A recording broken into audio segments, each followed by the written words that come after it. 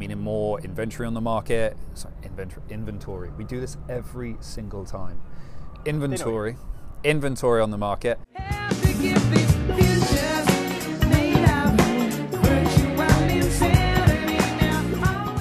Welcome to this casual Thursday evening of the McInnes Marketing Moment, guys. Thank you for joining us this week. Thank you. And we're going to break it up a little bit, actually. So this week we're actually going to talk about what the market update really is. So if you followed us or various realtors over the months, you'll see a lot of us post a market update.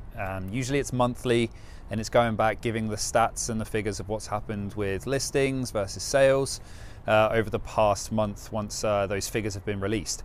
Now, these are good, however, they don't tell a whole story. Just because you're looking at something from, say, January or just from December doesn't mean that you're finding out what the trends have been over the past few months. So that's what we're going to talk about today. I'm shivering because I'm actually freezing, even though this weather's beautiful.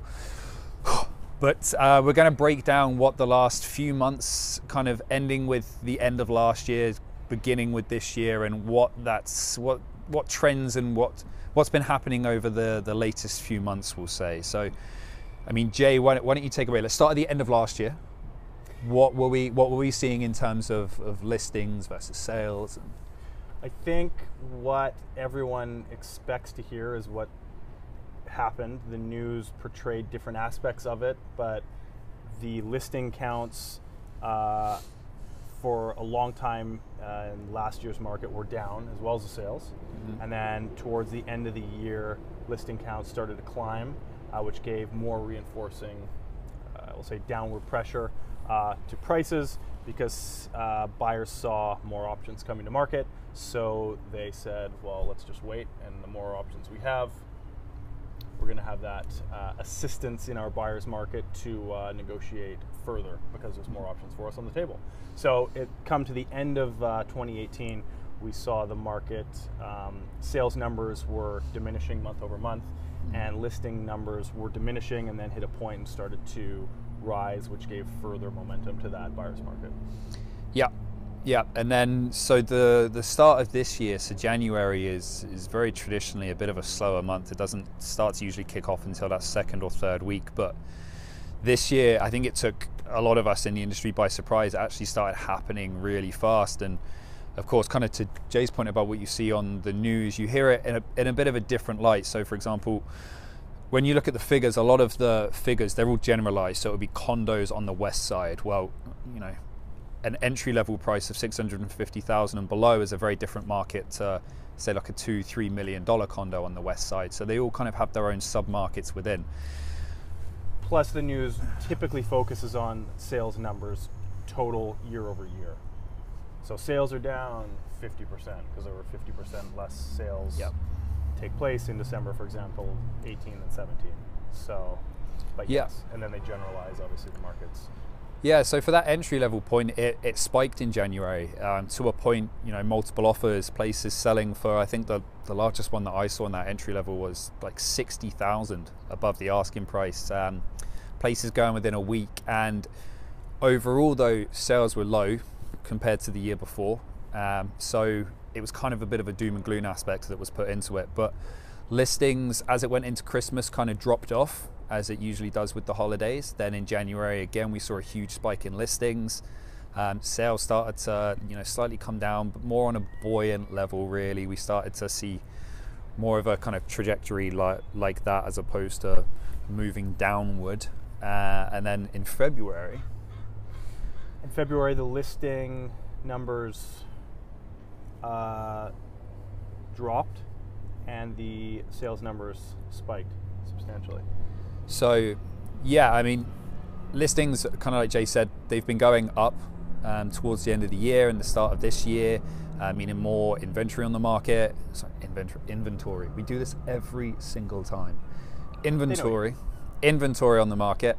And then sales, actually, for the first time in quite a while, showing, I mean, even a slight upward trajectory when it comes to the amount of sales actually taking place. So that shows a couple of things. It shows that, you know, one, sales are actually taking place, and, you know, a common ground is being met between buyers and sellers. and two, there's a lot of people who are, you know, probably either pulling their place off the market because they don't have to sell it. They're done with holding out and seeing what happens, and there are less people out there willing to test the market.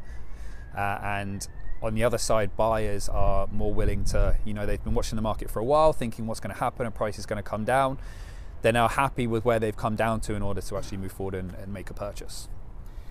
Yeah, so that doesn't, like Ben said, that's a we'll call it a news number. That's a general, the general sales period have inclined, and that doesn't necessarily say prices. I definitely wouldn't say prices have taken a turn and gone back up. The entry level of the market, as we've seen with a number of the first-time buyers that we've worked with recently, that segment of the market is, I'd almost say, busy again. Yeah.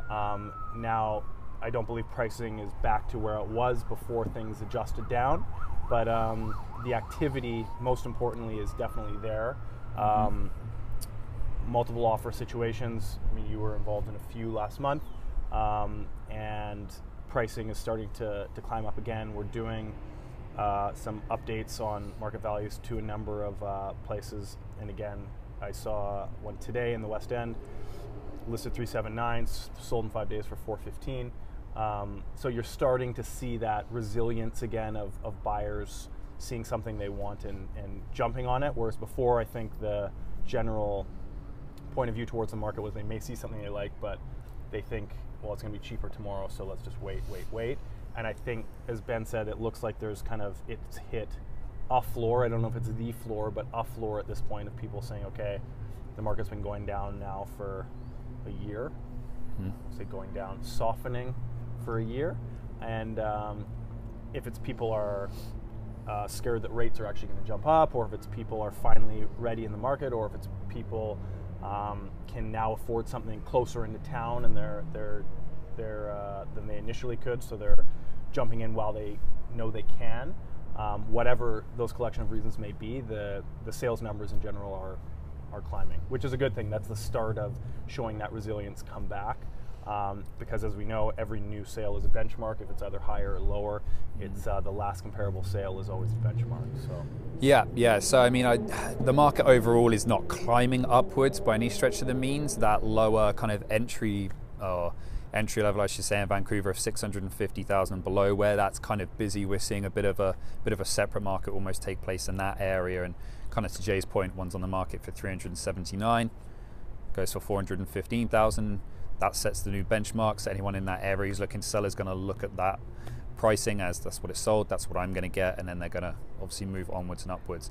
Now, it's not to say the market is hot, because sales are moving upwards, not by any stretch of the means. We personally think it's going to buoyant out or remain buoyant for a while. Prices are going to kind of remain in that similar aspect, and we're just now getting to that point where sellers and buyers are getting more closer on the same page, more willing to kind of have the conversation about negotiations and price, and that starts getting the market kind of moving again, like one cog at a time, if you will.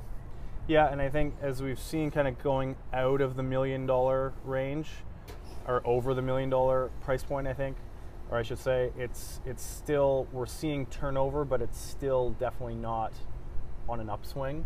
And the further up you go in price, of course, the less transactions there still are, and still the slow, we'll say buoyancy, because we can't really tell until we get last month's figures. So of course we're, what, the 22nd now?